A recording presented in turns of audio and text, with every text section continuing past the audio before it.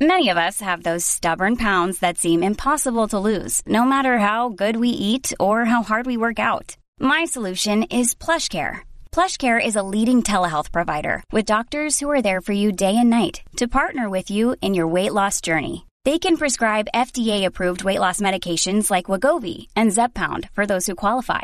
Plus, they accept most insurance plans. To get started, visit plushcare.com/weightloss. That's plushcare.com/weightloss.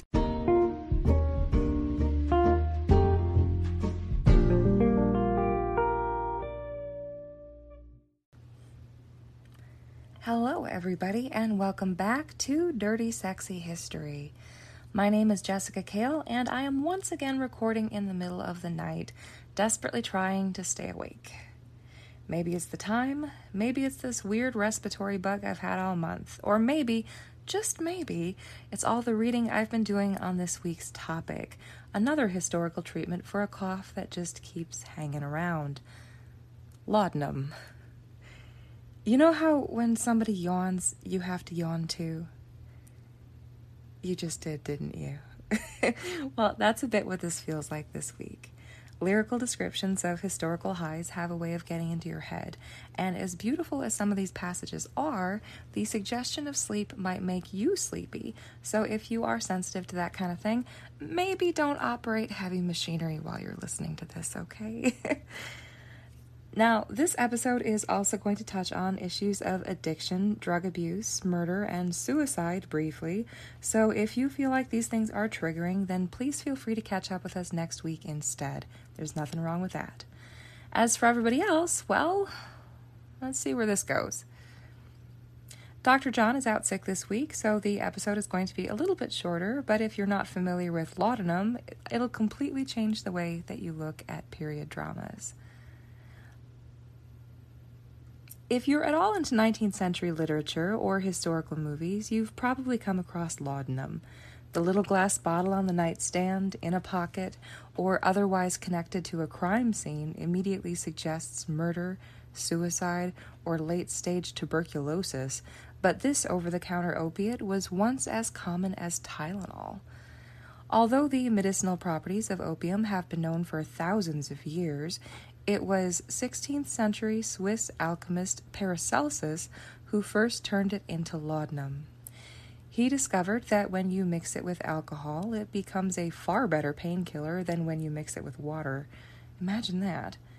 Taking the idea and running with it, he mixed it with crushed pearls, musk, saffron, and ambergris, which is essentially an extremely expensive waxy waste from the intestinal tract of the sperm whale.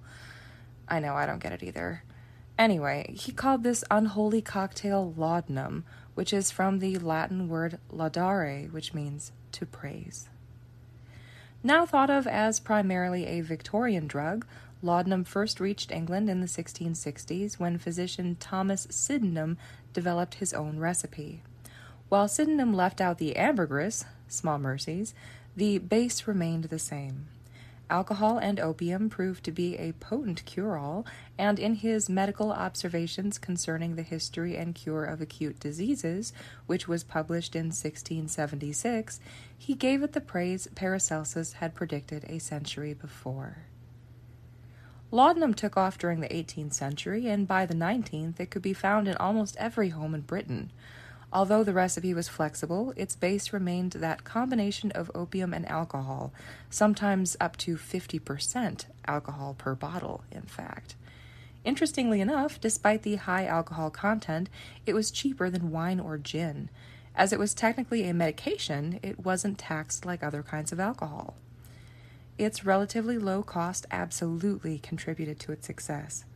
Cheaper than a visit to the doctor, it was available over the counter or could be made at home, and it was used to treat everything from chronic pain, heart disease, and cholera to mood swings, depression, and insomnia. Unsurprisingly, laudanum was also recommended for a whole host of women's ailments. Marketed as women's friend or mother's friend, it was used for menstrual cramps, pregnancy pains, and hysteria, and it was even given to babies to help them sleep. Charles Kingsley described opium addiction in Alton Locke in 1850 as elevation, a particular problem of women. Now, he wrote this in a regional dialect, and the narrator should not sound like they're from Minnesota, but you'll get the idea, I hope. Here goes. Oh, ho, ho, you go into druggist's shop on market day in Cambridge, and you'll see the little boxes, dozens and dozens already on the counter, and never even a man's wife goes by but what calls for her penny of elevation to last her out the week. Oh, ho, ho, well, it keeps the women folk quiet, it does, and it's mortal good against acute pains. But what is it? Opium, bore alive, it's opium. It keeps the women folk quiet. God, I hate the Victorians. Anyway, there were several different varieties of laudanum available, and a lot of them could be made at home. It was naturally very bitter, so sweeteners like honey and spices were added to improve the flavor. Sydenham's recipe from 1660 was still in use by the 1890s when it was published in William Dick's Encyclopedia of Practical Receipts and Processes. Sydenham's laudanum. This is prepared as follows. Opium, 2 ounces. Saffron, 1 ounce. Bruised cinnamon and bruised cloves, each 1 dram. Sherry wine, 1 pint. Mix and macerate for 15 days and filter. 20 drops are equal to 1 again of opium. Dick's Encyclopedia has lots of recipes for homemade laudanum and even more for other remedies containing opium. As nice as cinnamon and cloves sound, pumpkin spice season is nearly upon us after all. By the 19th century, laudanum could also be mixed with mercury, ether, chloroform, hashish, or belladonna. If it didn't kill you, it would certainly make you see some very interesting things. For some people, of course, that was rather the idea. Not only was laudanum a potent painkiller and cough suppressant, but it induced deep sleep and vivid dreams, gave you feelings of euphoria, and it was addictive as it was cheap. It was also taken recreationally or mixed with other alcohol like absinthe to stimulate creativity among artists. Some notable fans of laudanum include Charles Dickens, Bram Stoker, Samuel Taylor Coleridge, George Eliot, Dante Gabriel Rossetti, and Rossetti's wife, model Elizabeth Siddal, who tragically died of a laudanum overdose. Although generally considered safe, there were no limits on its sale, so it was easy to obtain and just as easy to overdose.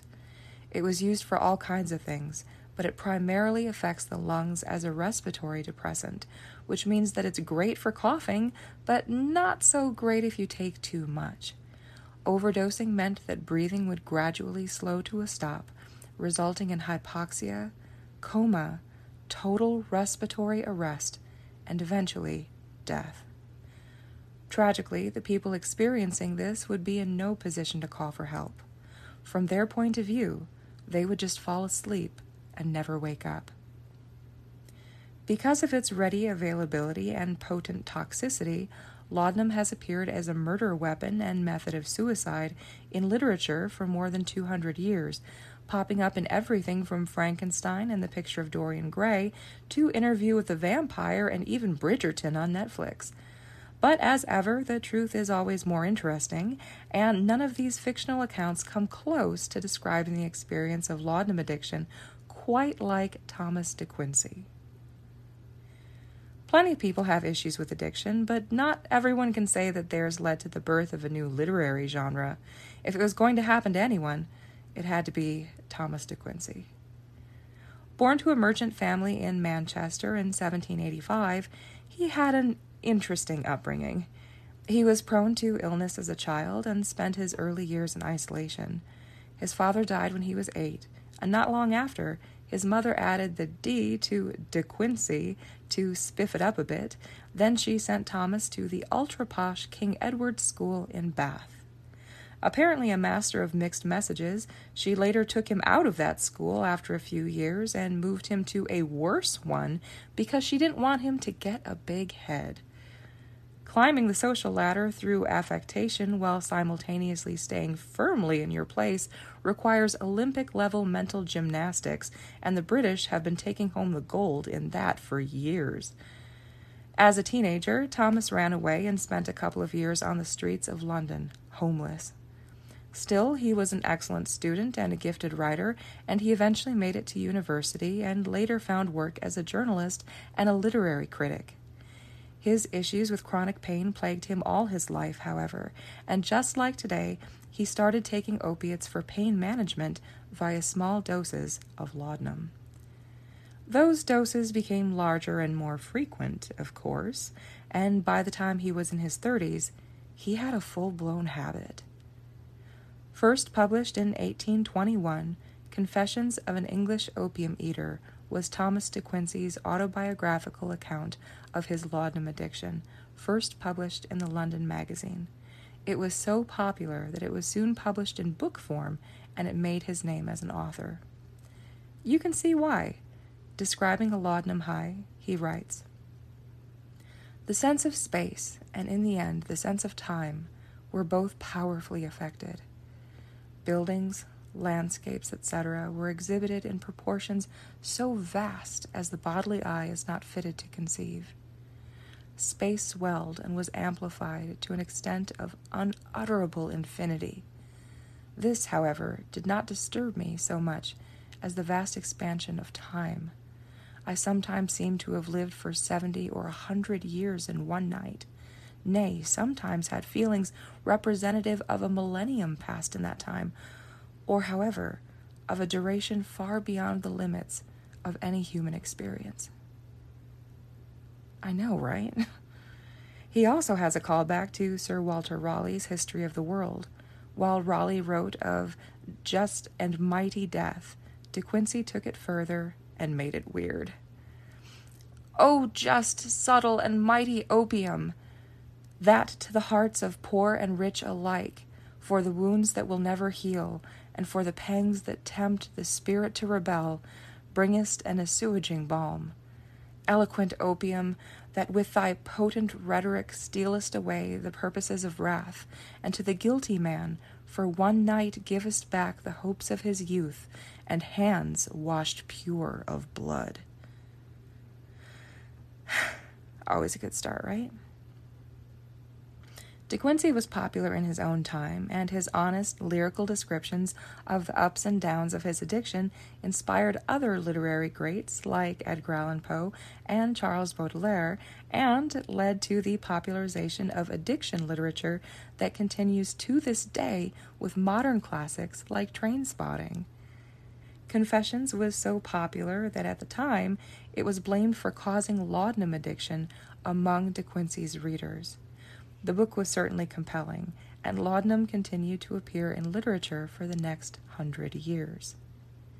In The Picture of Dorian Gray, Oscar Wilde uses it to show Dorian's descent into depravity, which this scene in an East End opium den shows the effects of laudanum from an observer's perspective.